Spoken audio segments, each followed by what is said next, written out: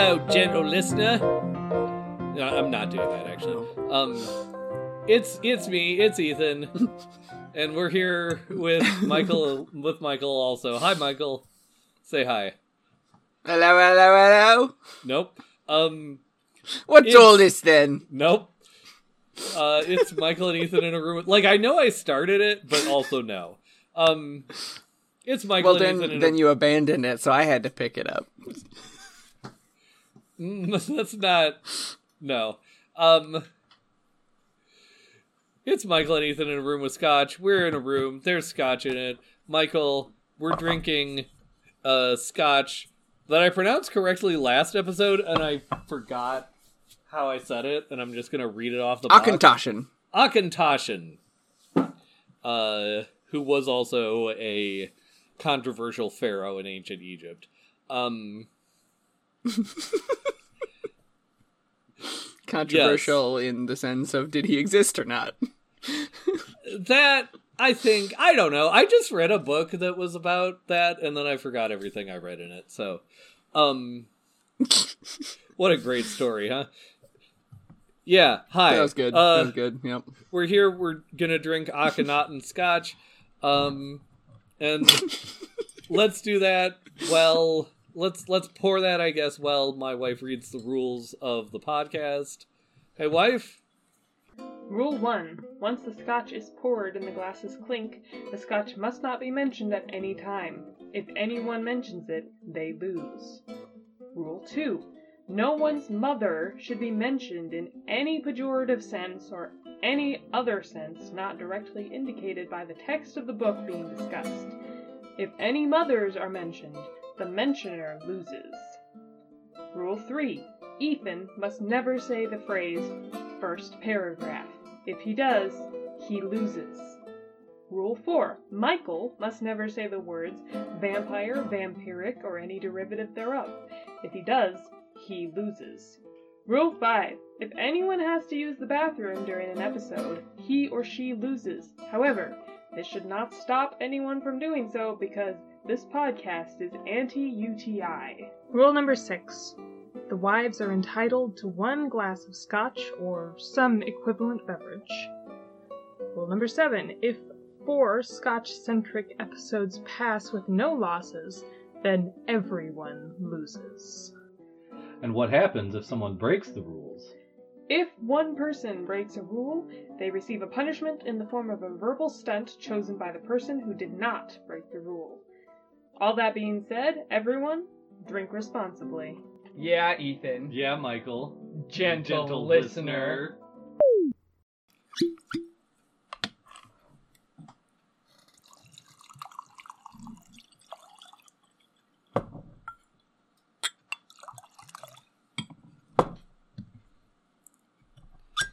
Thank you, dear.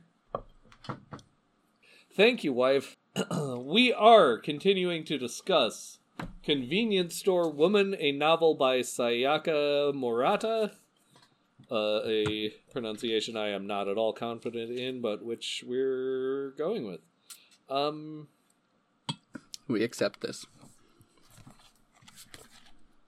Yes. So, Michael, I want to kick off our discussion by reading one of my favorite passages from this book.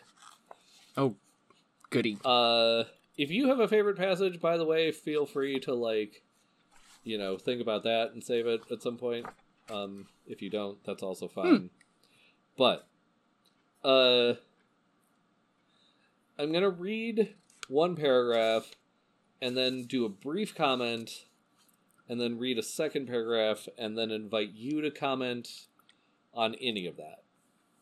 So, okay. Possibly my favorite, just on, a prose level, and so this is, of course, to do with both the writer and the translator into English, but possibly my favorite passage starts, it's the beginning of the paragraph starts at the bottom of page 65. I am going to read the paragraph before that first.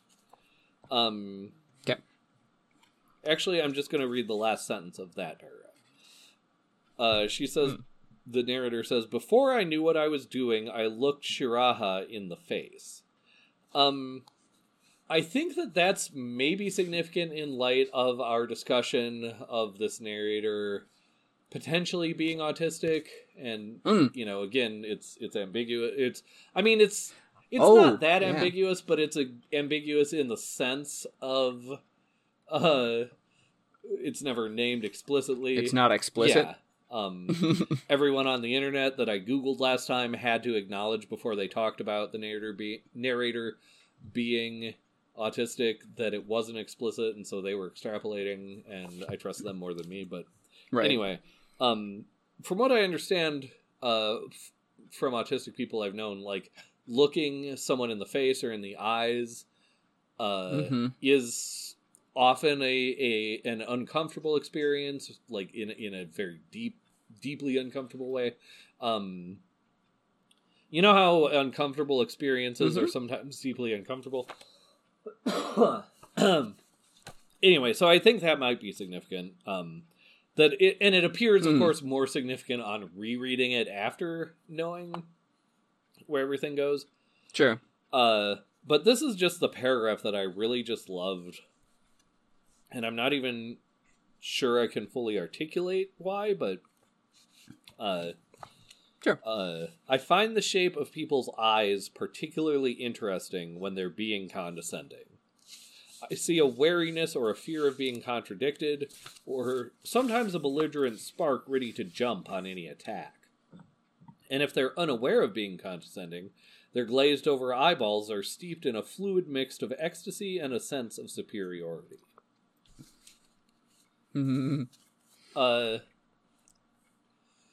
this is a bad and vague question, Michael, but, like, does anything jump out at you from that paragraph, or did you note that paragraph particularly, or do you have any comment on it? And if the answer is no, that's fine, we can move on. Sure. Well, I definitely remember that paragraph, and it is striking that she's reading into, and I think correctly analyzing human nature in this, that there's that fear of being contradicted, or belligerent spark, that's ready. But then that some are even unaware of being condescending, and they're just glazed over.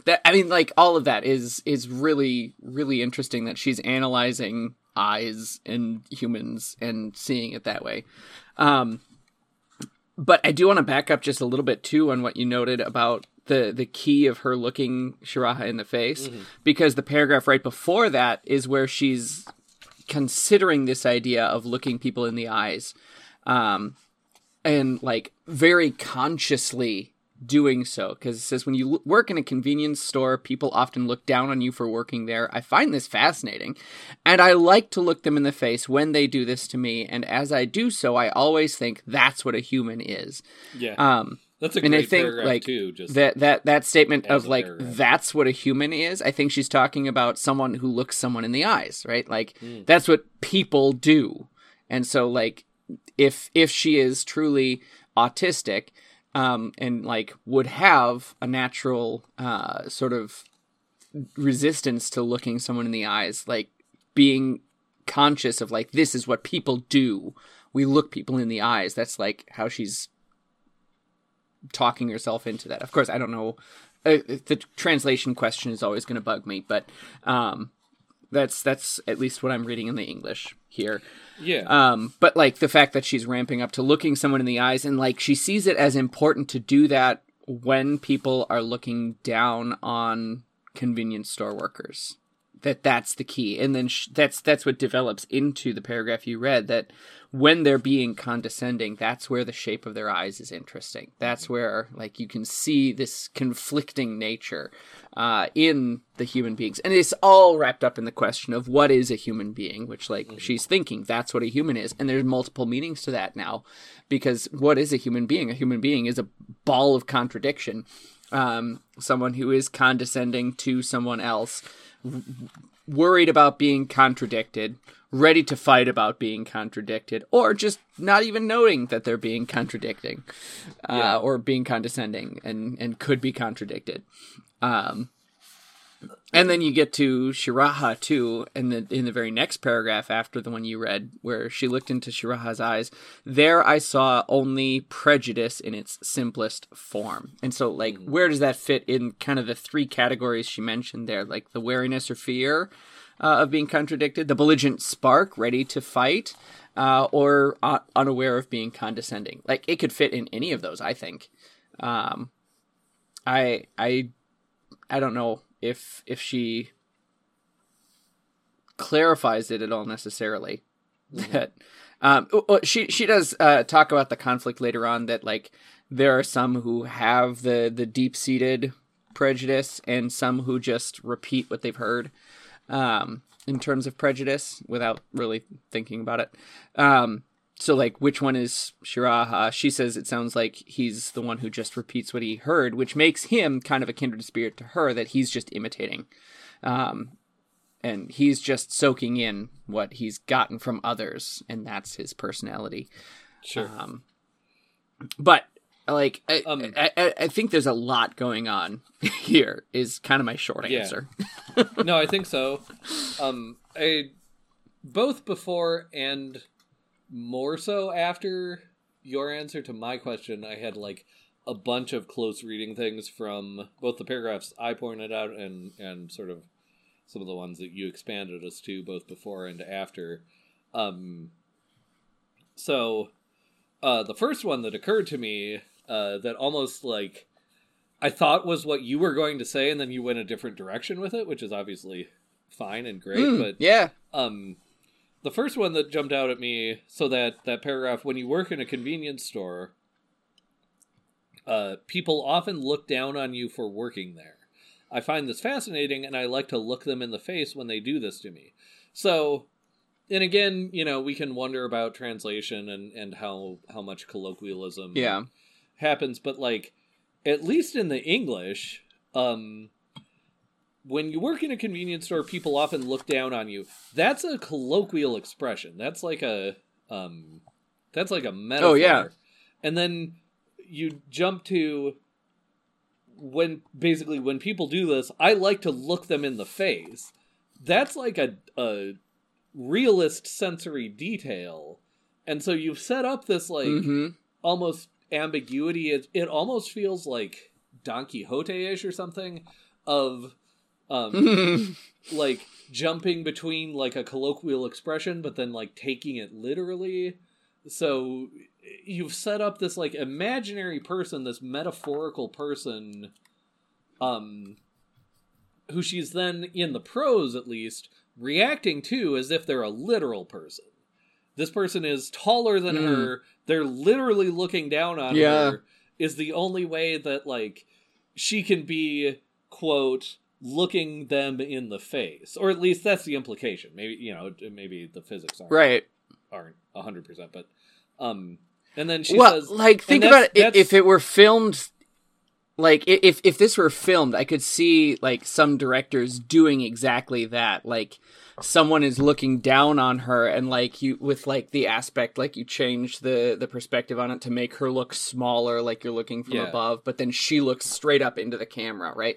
Like right, exactly. Yeah, that's the set of images that get called to mind. And then she says, as I do so, I always think that's what a human is. So like she's looking into the face of a metaphor, even though potentially, and I want to be careful because like this isn't in the text, potentially she's someone who doesn't really understand metaphor, or to whom metaphor is at least confusing. You know, again, maybe that's reading a little bit too far into it, but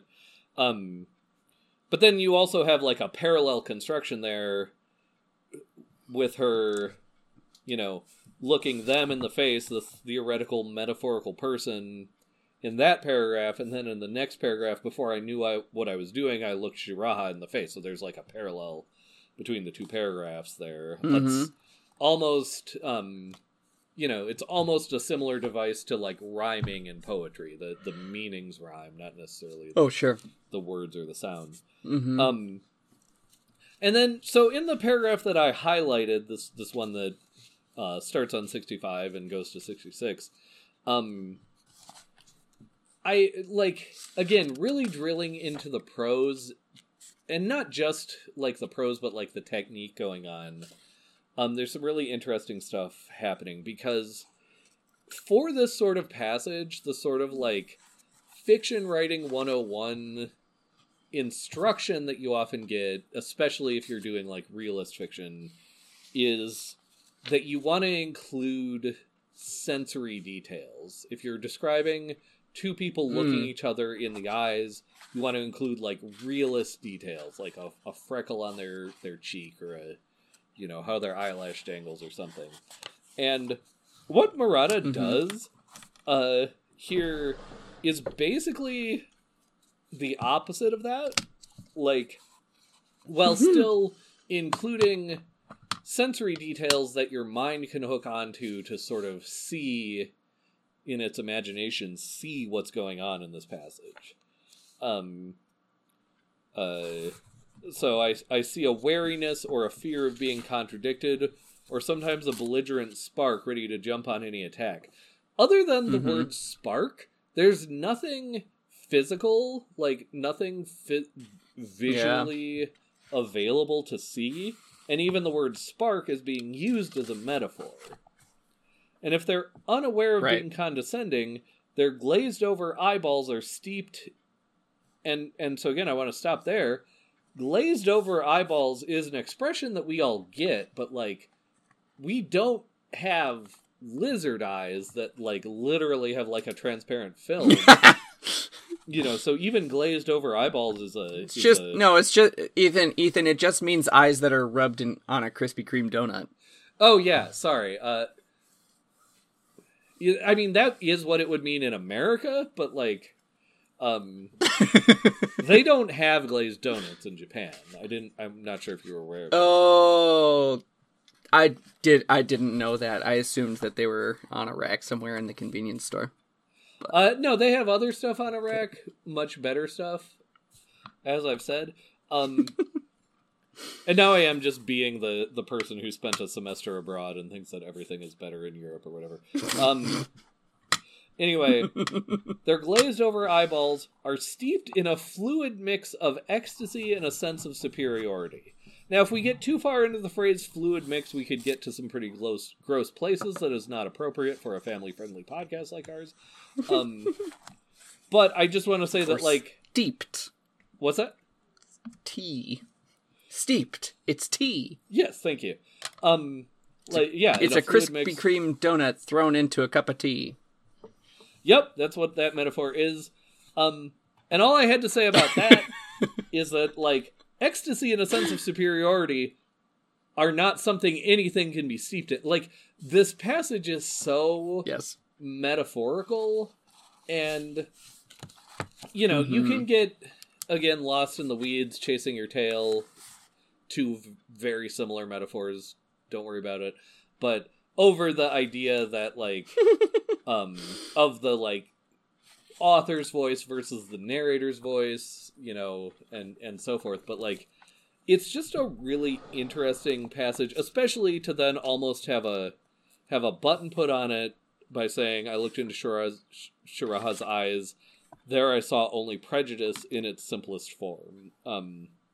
Again, you can't see prejudice. Like, what is actually happening here? Yeah. Is more of, like, and if you right, she's inferring a lot. Yeah, she's inferring a lot, and she's claiming that she can see visually things that don't have a visual form. And if they do, she's certainly not giving them a visual form. She's just telling us. I guess that's part of what I'm saying here is, like, this is a classic example of telling instead of showing that I think is far better and more skillful than if you had tried to show it. Oh, absolutely. Yes.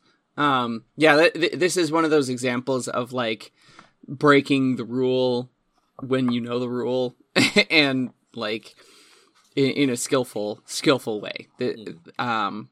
I would not necessarily show this to, if I were teaching a class on creative writing, I would not necessarily show this passage to that class unless I had a lot of examples of them trying to do the telling instead of showing, because they're like, well, we know the rule of show don't tell, and so therefore we can break it. And I would say, no, you're not you're not Sayaka Murata, so you don't know it that well, right? So let me show you how it's done, sort of thing. It actually reminds me also, actually with what you just said specifically, reminded me also of an essay I wrote that maybe I'll find and link to, because I can't remember the name or anything else off the top that would get you back to it, except that it was by Brandon Taylor, who wrote the short story collection Filthy Animals that we did on this podcast. But it was on his Substack, and I think it was like the text of a lecture he had given as like a guest speaker. But part of the lecture, he was talking about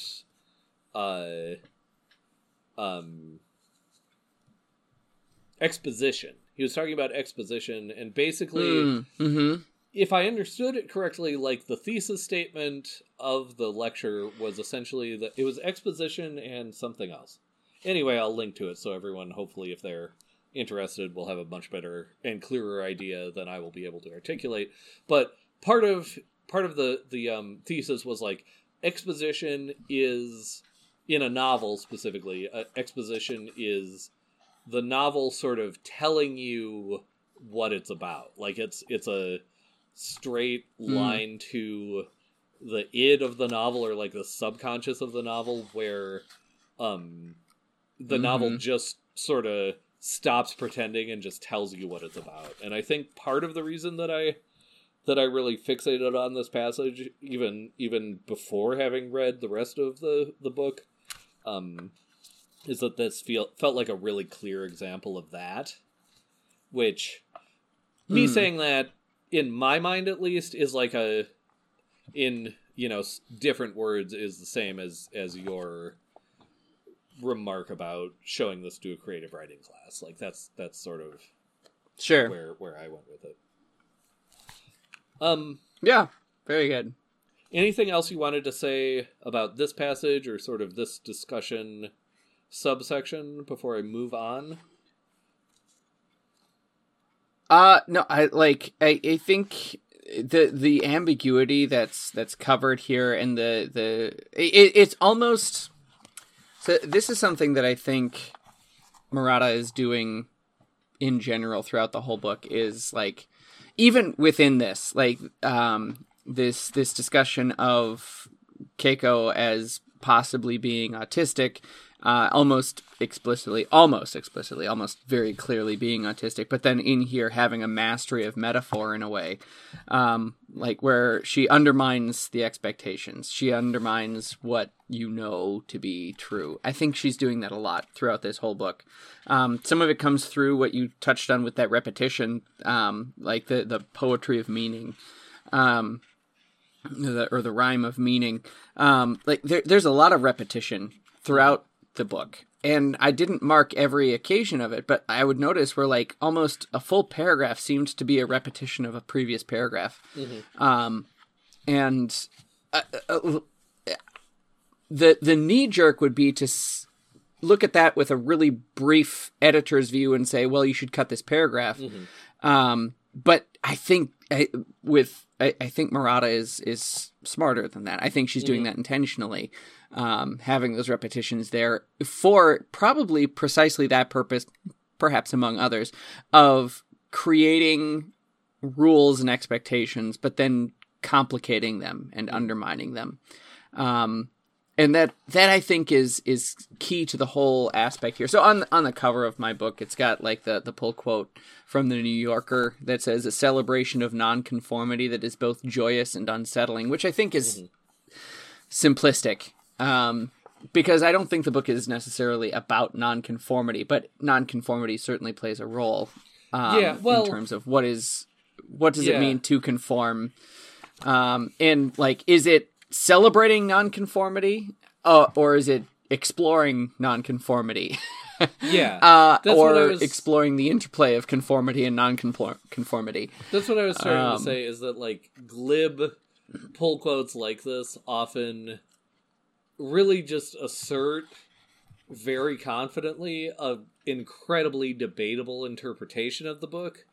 Like, if someone were to bring, if say you, for example, brought to our discussion the assertion, this book is a celebration of nonconformity, I would respect that assertion and be happy to be in conversation with it. But yes, it's definitely an assertion rather than just like a self-evident truth. Right, exactly. So that, I think, is what's going on with this idea of the metaphor versus the literal, and the conflict / synergy between them, which is what's going on right there, pages 65 to 66. Yeah, and even slightly beyond is I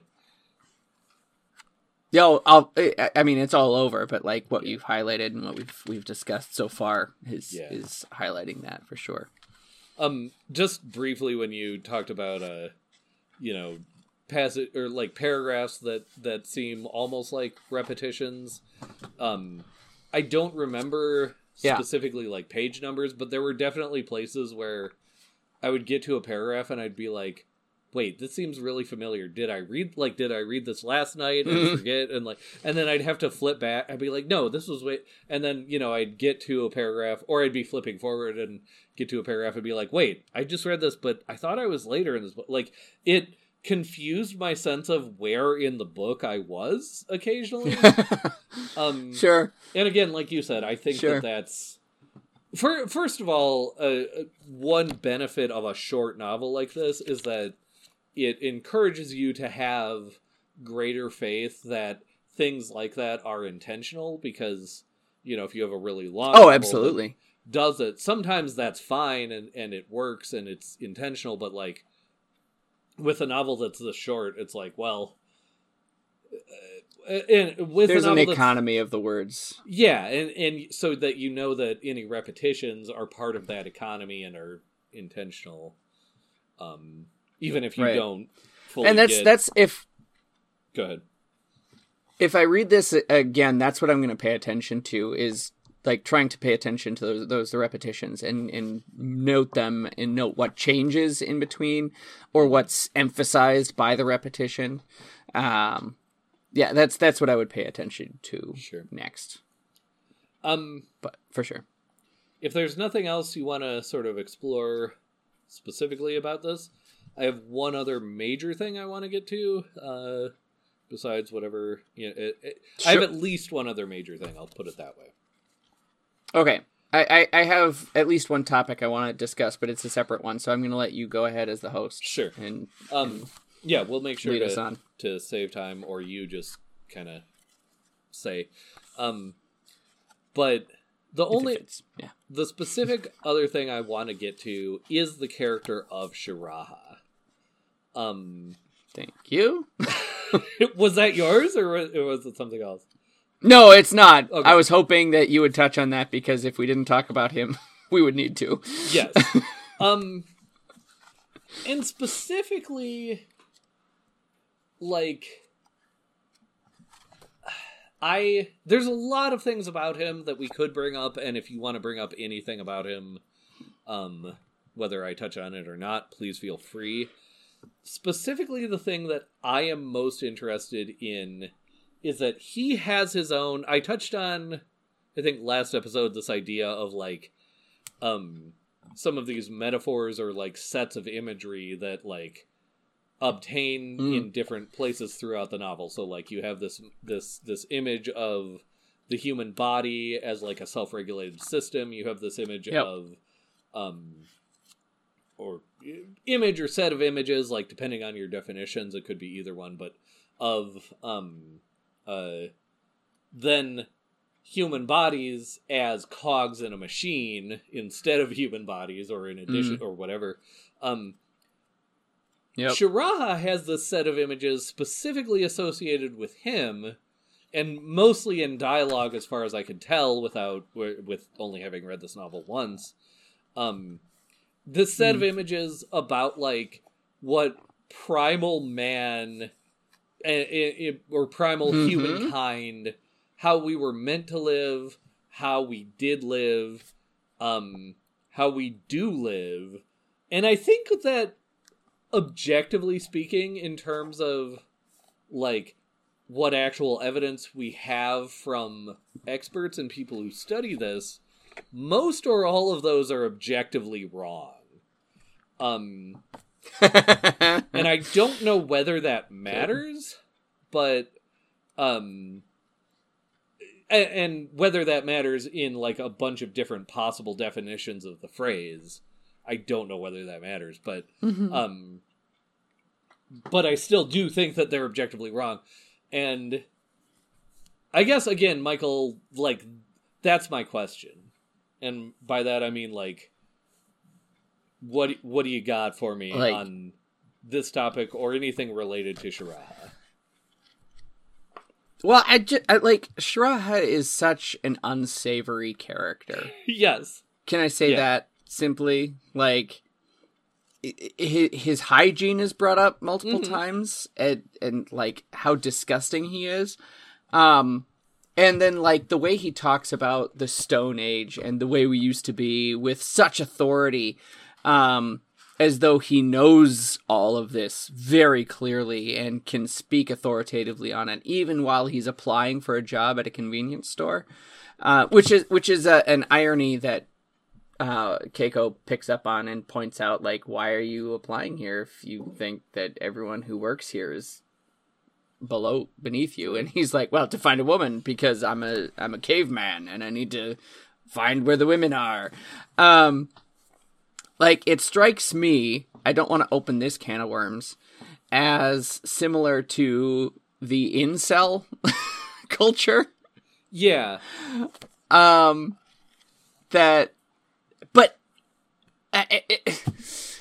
it's similar there too, because he is so disgusted by Keiko. We never get, so this is something too, we never get really a good physical description of Keiko, which the book is written in first person from her perspective, so we don't get what she looks like explicitly at all. We're left with this just generic picture of who she is, but clearly Shiraha is disgusted by her. He says it multiple times. Yeah. Like, no one would breed with you. You know? I mean, that sort of thing. And to be fair, like, one very available interpretation of that is literally just the fact that she's 36. Right.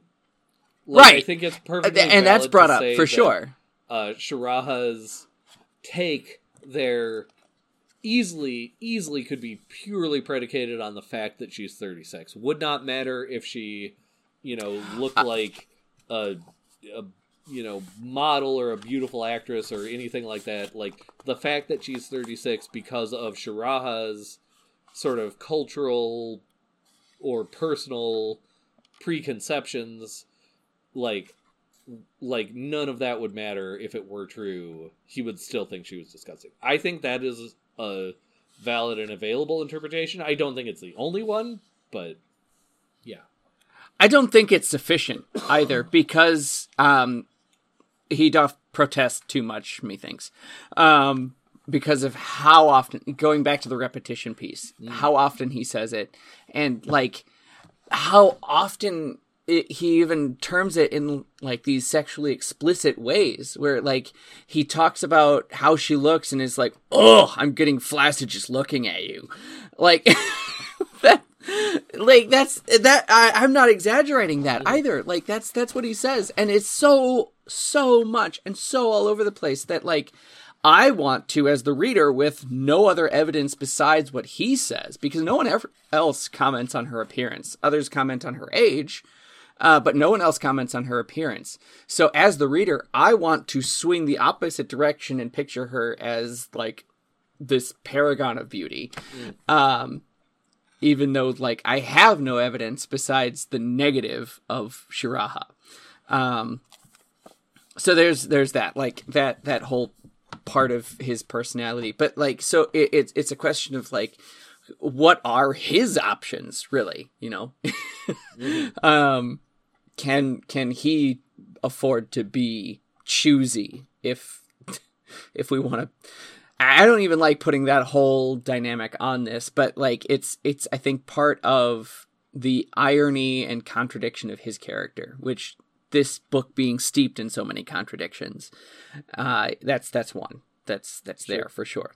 That he feels entitled and sees himself as being cheated out of what he's entitled to, being related to this idea of the incel culture, and ultimately coming down to what, because we do have a kind of clear picture of what he looks like and how he behaves, and multiple perspectives on him, and how he comfortably winds up living in a bathtub for days on end.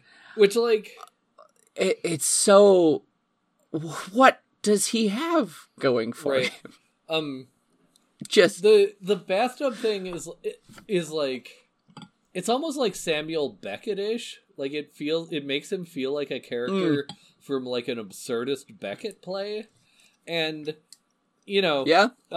Sayaka Murata, you know, clearly very intelligent, clearly very articulate. You know, I don't know anything about, like, what education or cultural references she has, so I don't want to claim, like, oh, yeah, she's clearly read Beckett, but, like, he almost turns into... I'm trying to remember the name of the Beckett play. There's a Beckett play where it's, like, one of the characters is more or less Oscar the Grouch, like a character that lives in a garbage can, is a puppet, and like pops up to make cranky pronouncements periodically. At least that's how I've seen it staged. Endgame? No, it's maybe. Again, just out of a really quick Google search of Beckett character lives in garbage, Endgame pops up. Okay, it might be Endgame. So yeah, I'll try to research it, but better and the like point put it in the show notes. Sans. But, yeah, like I don't know. It's like, I mean, this book borders absurdism in some ways. I don't know. It's he just like. I don't know. I feel like I had a point, but I've lost it.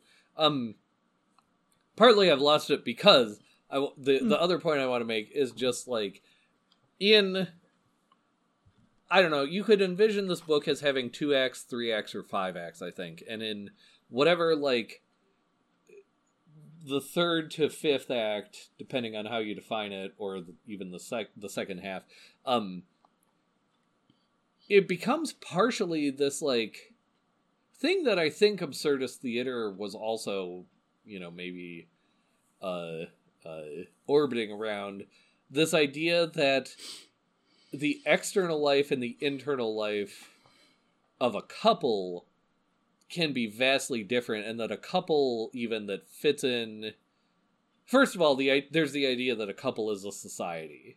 And I think that that's potentially a way to look at this book. Again, I'm doing our thing where I'm like briefly tossing out what could be 20-page term papers. So like grad students, get on this.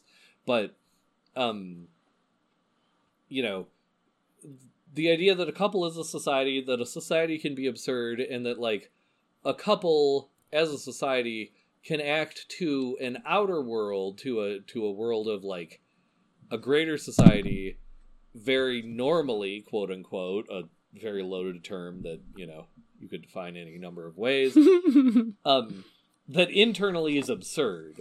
Like, you know, Kiko and Shiraha, when Kiko's sister visits, have to go to just literally absurd lengths to justify why Shiraha was, like, in the bathtub, and, like, these things to, like, look normal. Yep. And then behind the scenes that we get to see in as part of the privilege of being the audience of a novel, like, are like absurd. Like I can't think of a better word for it, frankly.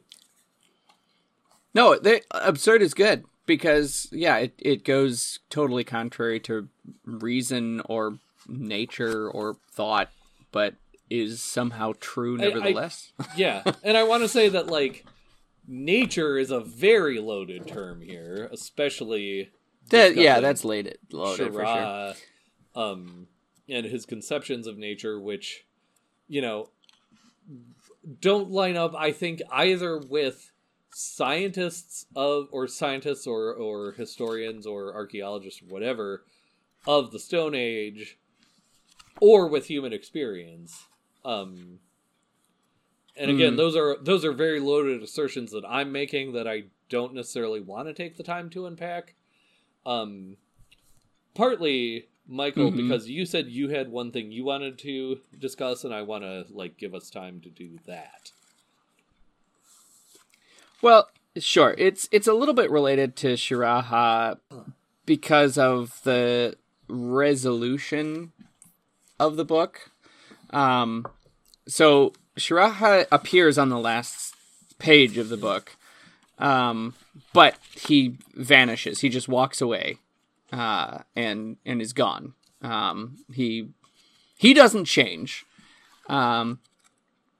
He accuses Keiko of being stuck herself. She'll regret it. He says, "You'll regret this, mark my words." And then he walks away. Those are his last words. Because he's been using her. He wants her to support him. So, and move up. So he's got a very pragmatic sort of view of what her position should be in conformity to the world.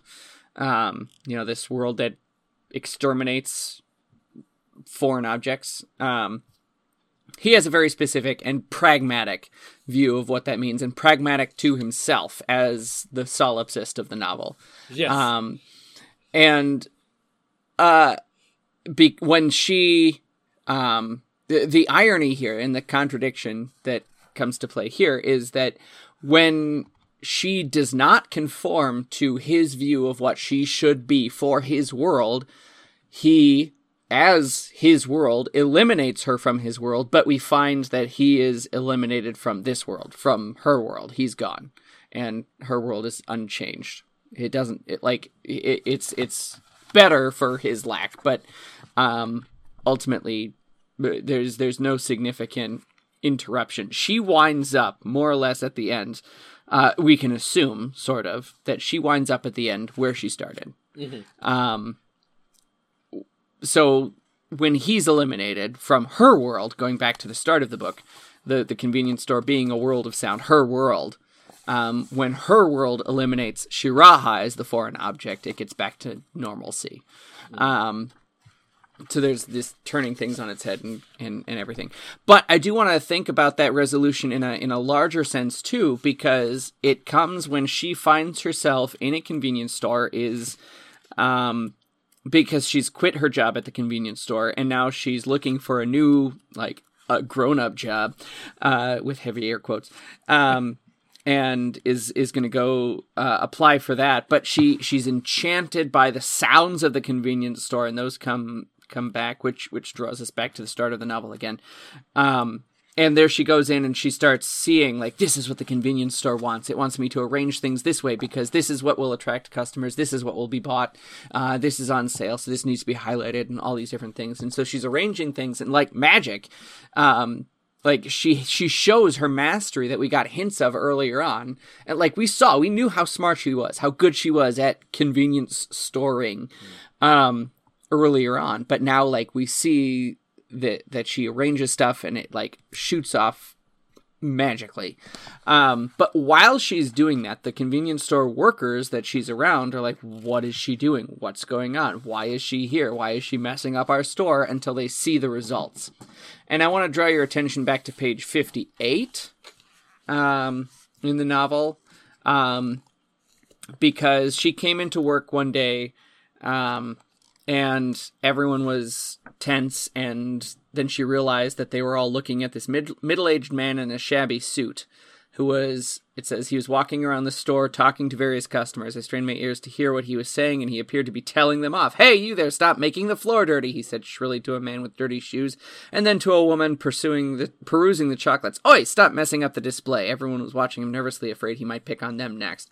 So here is, like, for the world of the convenience store, another sort of foreign object, but he seems to be coming in and trying to take control of the convenience store just the same way she does at the end, where she comes in as a foreign object to the convenience store, starts taking control, but ultimately proves to be of benefit to the convenience store.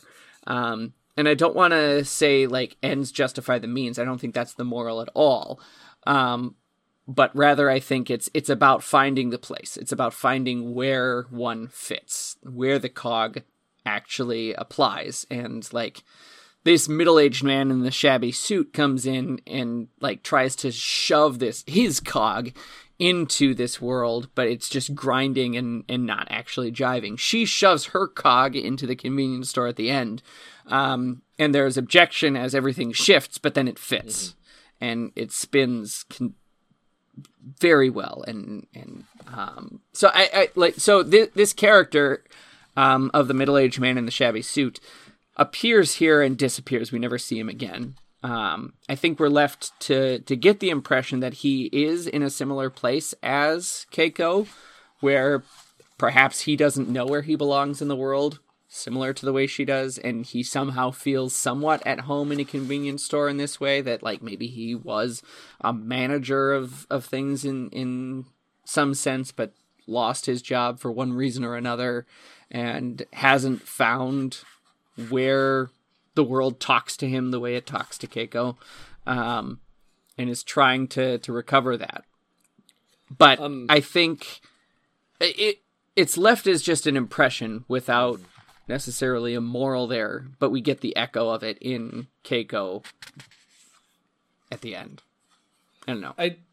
The only thing I object to in anything you just said, and I don't even object to it inherently, yes. I just think that you gave a very generous interpretation to the man on page 58.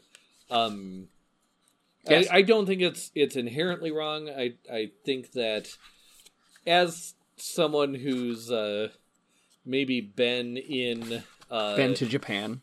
No, not even that, actually. For once. I'm making fun of you. I know. What else is new? No, but specifically as someone who's been in public-facing positions of a similar sort to a convenience store worker, maybe more recently and more longer than you, and that doesn't make more longer, yes. Yes, more longer, a real phrase. Don't question it.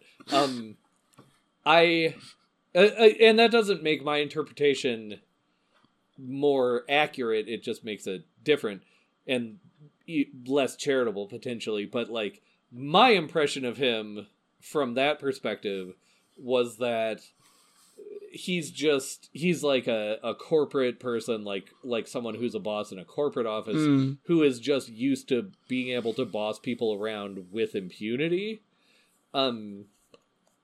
And it still goes to your interpretation of he's a foreign object in this setting, but there's maybe a more ironic take on it where, you know, he's a representation in this reading. He's a representation of, like, what Kiko and the other convenience store employees should aspire to, but in this setting he is a foreign object and he gets to be and needs to be expelled.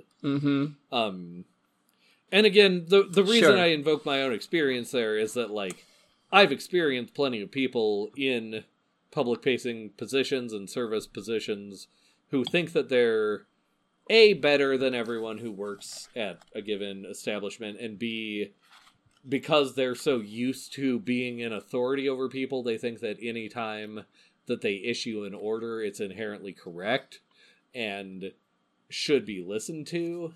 And that said, I will say it is a deep, potentially Schadenfreude-esque and sinful pleasure, but a pleasure nevertheless of my life, to defy those sorts of people and make it clear to them that they are not a cog in my machine, but rather a foreign object that needs to be expelled, or at least ignored. Yeah. Yeah, fair. I guess, so my interpretation of him was kind of riding on the phrase shabby suit. Sure. That, like, it seems like it's worn and, like, he hasn't found where he fully belongs. Again, this might go to translation a little bit too, but, like, it could be that it's just a suit that just doesn't fit him very well, and he is that executive type. Well, I think that, to me, shabby suit in this context still jives with everything that I said about his background. Just, like, maybe the thing that prompted him to behave in this way is that he lost his, like, white-collar job, and so he's trying to reassert some sort of sense of control, dominance, authority, whatever, in bossing around these convenience store people that he has no authority to boss around.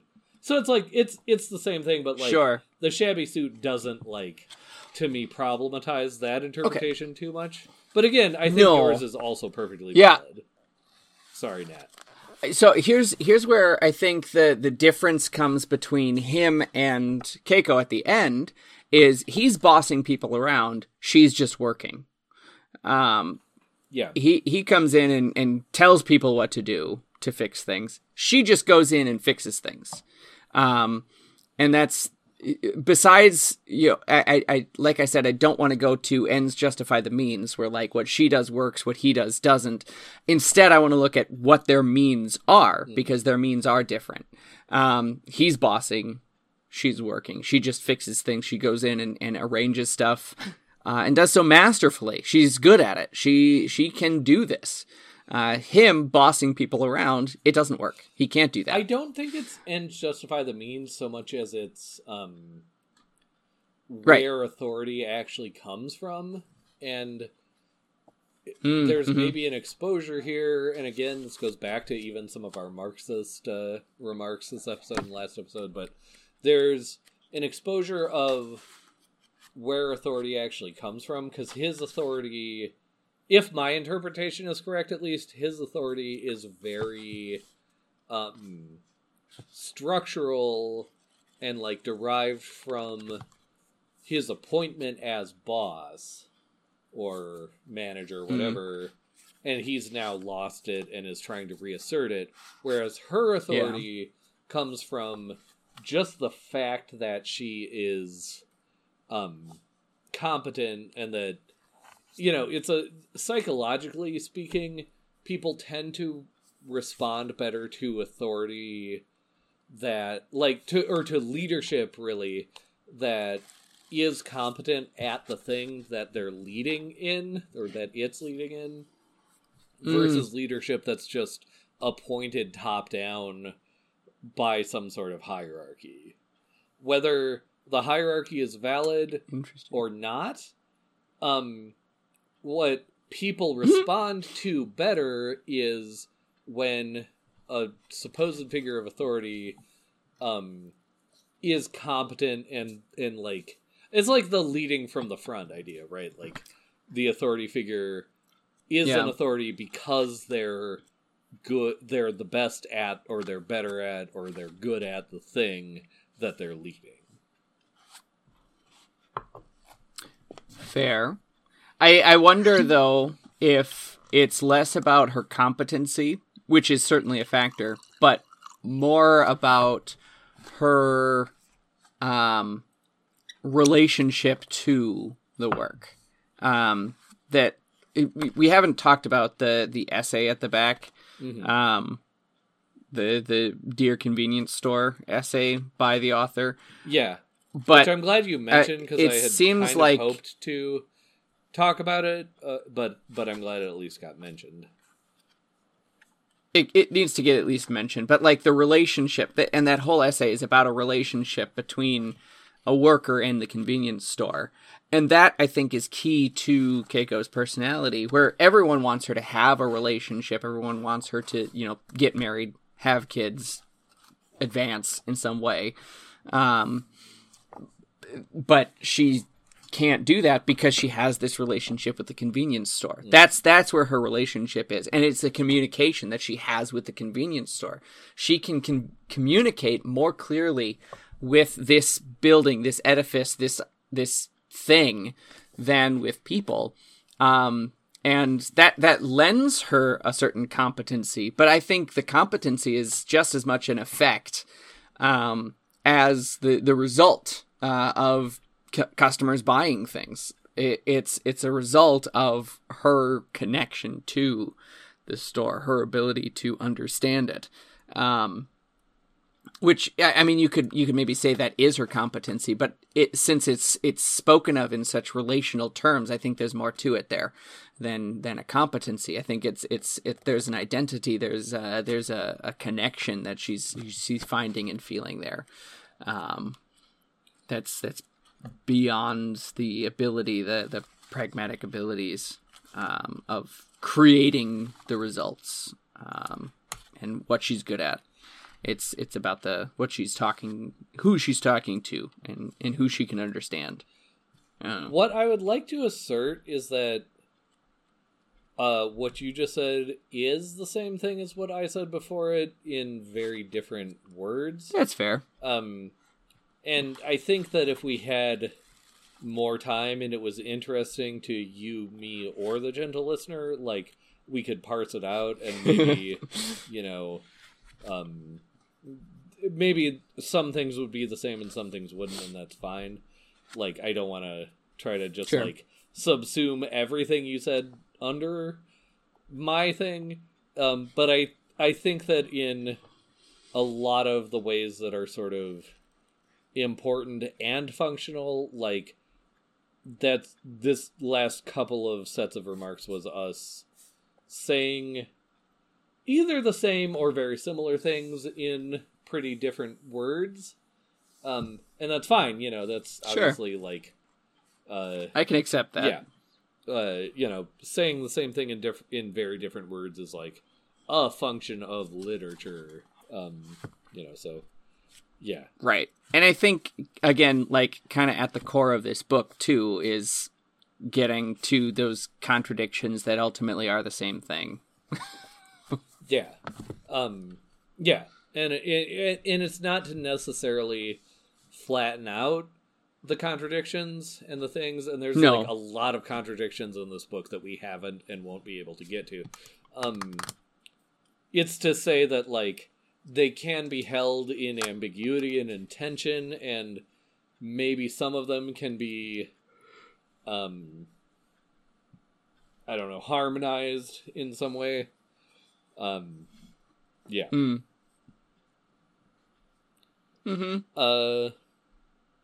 So, Michael, just looking at our time, we're getting to the end far too soon, especially for a book that, like, in a fairly small page paperback copy with an extra essay by the author is only 172 pages long. It's like yet another one that it's like, this is small, and we could do 4 episodes on it, probably. Yes. That said, probably. Is there anything probably that it would, like, break your heart not to bring up right here at the end? Man, like, other things are coming to mind as we've been talking about this. Like, I want to explore the idea of sound in here because, like, I'm sure we could find imagery of like a symphony coming together here. Like, something you said right at the end here is like, it's not flattening the differences, but like they're becoming symphonic throughout all of this. Yeah, harmonizing. That's what you said. Like, so, like, yeah, I think I think that's probably something that we could find throughout all of this. Amongst other things, it deserves another read, even just to keep track of the repetitions. And find the contradictions within them.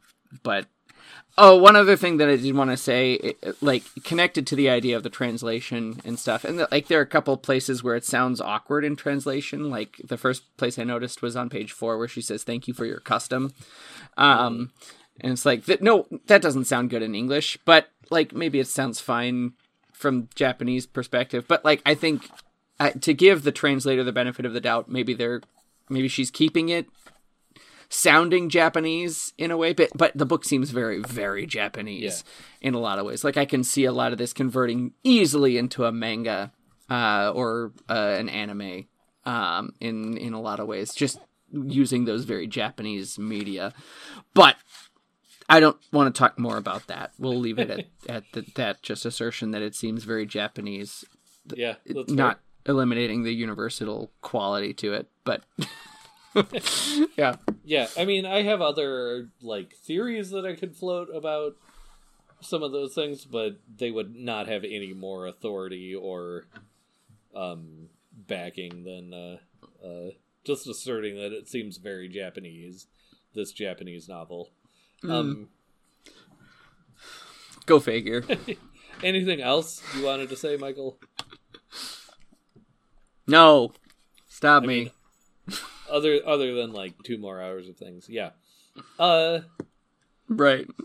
That said, gentle listener, just a few things that we need to do. I don't know. I have the script here and I still just like feel like I'm making it up. Anyway, thank you for listening to our 2-part discussion of Convenience Store Woman by Sayaka Murata. It could be 2 more parts or 7 more parts. Who knows? But here we are. Who knows? Before we do anything else, we need to rate some things. We'll rate the scotch in a couple more episodes because we will keep drinking Auchentoshan. But we, at this point, should rate the book that Michael did not give away his rating already, but rate the book, buy, borrow, or forget about it, Michael. Buy it. Yes, buy it, please. I don't know. I haven't looked at all if Sayaka Murata has written anything else, but I intend to find out. Because, like you say, this is a 172-page novel, and that includes the 5-6 page essay at the end. And yet we could talk so much about it. There's so much. It deserves at least 1 more. I would say at least 3 more rereads to get through everything that's going on in here. So, I'm glad we brought up the autism idea early on, because I think that's in here, but it's not everything. It could be the very easiest surface read is here's an autistic woman trying to find her place in the world, but there's so much more going on. It's questioning what is a person, what is the world, what is a place, all of these things are being questioned and examined from multiple angles.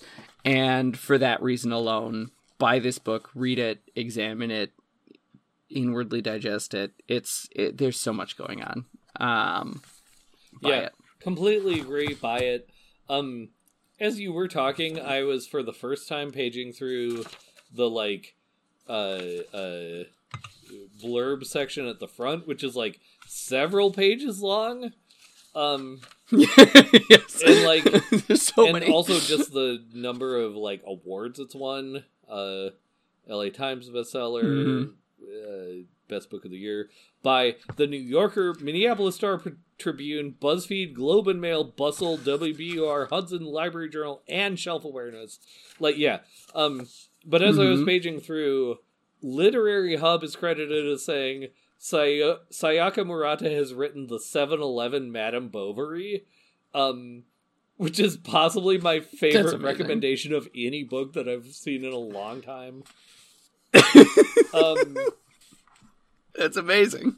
Electric Literature, which I think is a online journal, blog, whatever, that I think I've read very little from, but everything I've read from them has been one of my favorite things. They say reading Convenience Store Woman feels like being beamed down onto a foreign planet which turns out to be your own.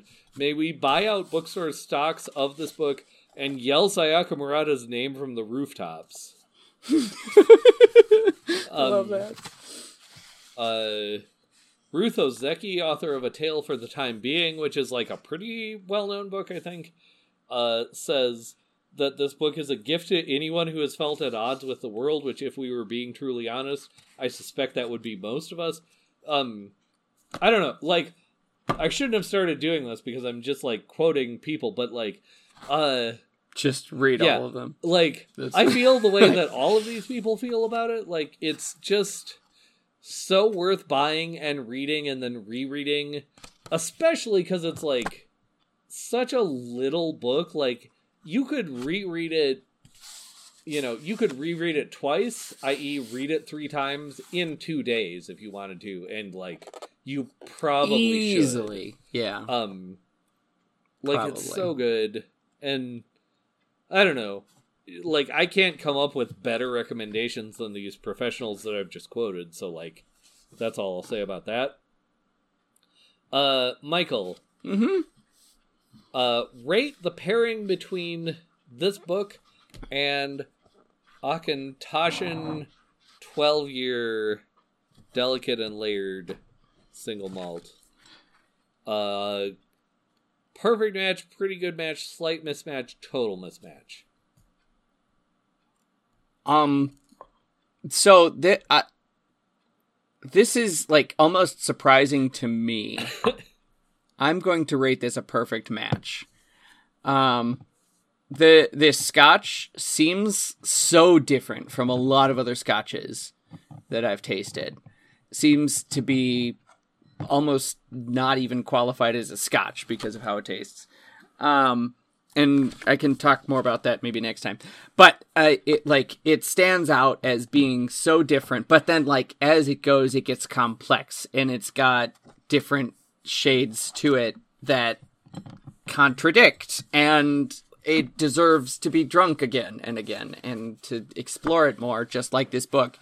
And I think I could hold the book in one hand and a glass of this Auchentoshan 12 in the other, and contemplate the book for a little while, and then turn and contemplate the scotch for a little while, and go back and forth, and the contemplations would complement each other as I went. So, absolutely a perfect match. Contemplations would contemplate Shockingly each other? perfect. The contemplations would contemplate each other and complement each other. That seems like a shirt we should also have. Yeah, sorry, Nat. I am going to completely agree. I was already going to say perfect match. For very similar reasons, if not probably the same reasons. The way I thought to phrase it was, this scotch seems very simple when you first sip it. And then as you let it sort of rest in your mouth, and as you take more sips, it's like it unfolds in more and more complex ways. Sort of in the same way that this book does. Beyond that, I think, Michael, you said anything I'm going to be able to say. Yeah. So yeah, perfect match. Great. Yeah. Right. Gentle listener, thank you for listening. Just know that we will be back next time with the book Salem's Lot by Stephen King. Please feel free to read along with us. Contact us about Convenience Store Woman, Salem's Lot, or any other book we've talked about now, in the past, or in the future, I guess. You can do that at tapestryradio.org in the contact section. Be sure to put Scotch Talk in the subject line. We are at Room with Scotch on Twitter or X or whatever it's called now, or by the time this show releases, if it still exists, at Room with Scotch. You can go to the Tapestry Radio Tap House on Facebook, request to join. We'll let you in, unless you have, like, deeply idealized and misconceived notions about the Stone Age. We will do your homework for you at tapestryradio.org/scotchcast. There's a form. Fill it out. Present homework, past homework, future homework.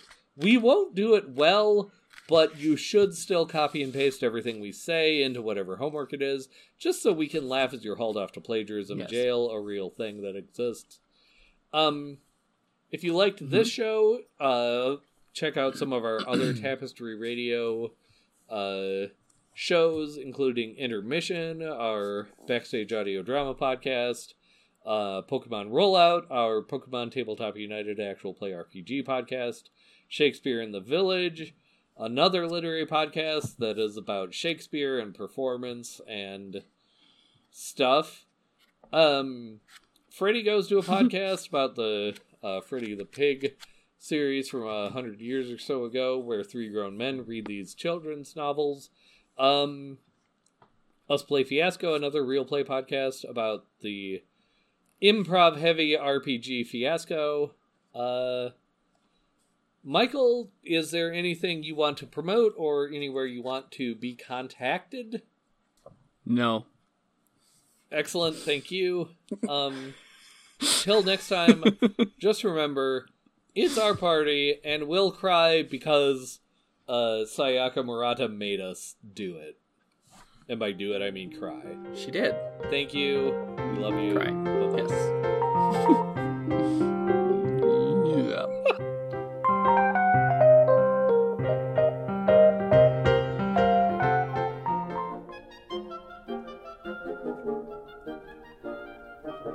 Obscurantism and obfuscation. Orally observed, gentle listener. Gentle listener. Gentle listener. Gentle listener. Obviated objects of oblivion. Obambulating about. Offered unto you. Offered unto you. Offered unto you. In the Tapestry Radio Network. Tapestryradio.org. From our fancy to yours.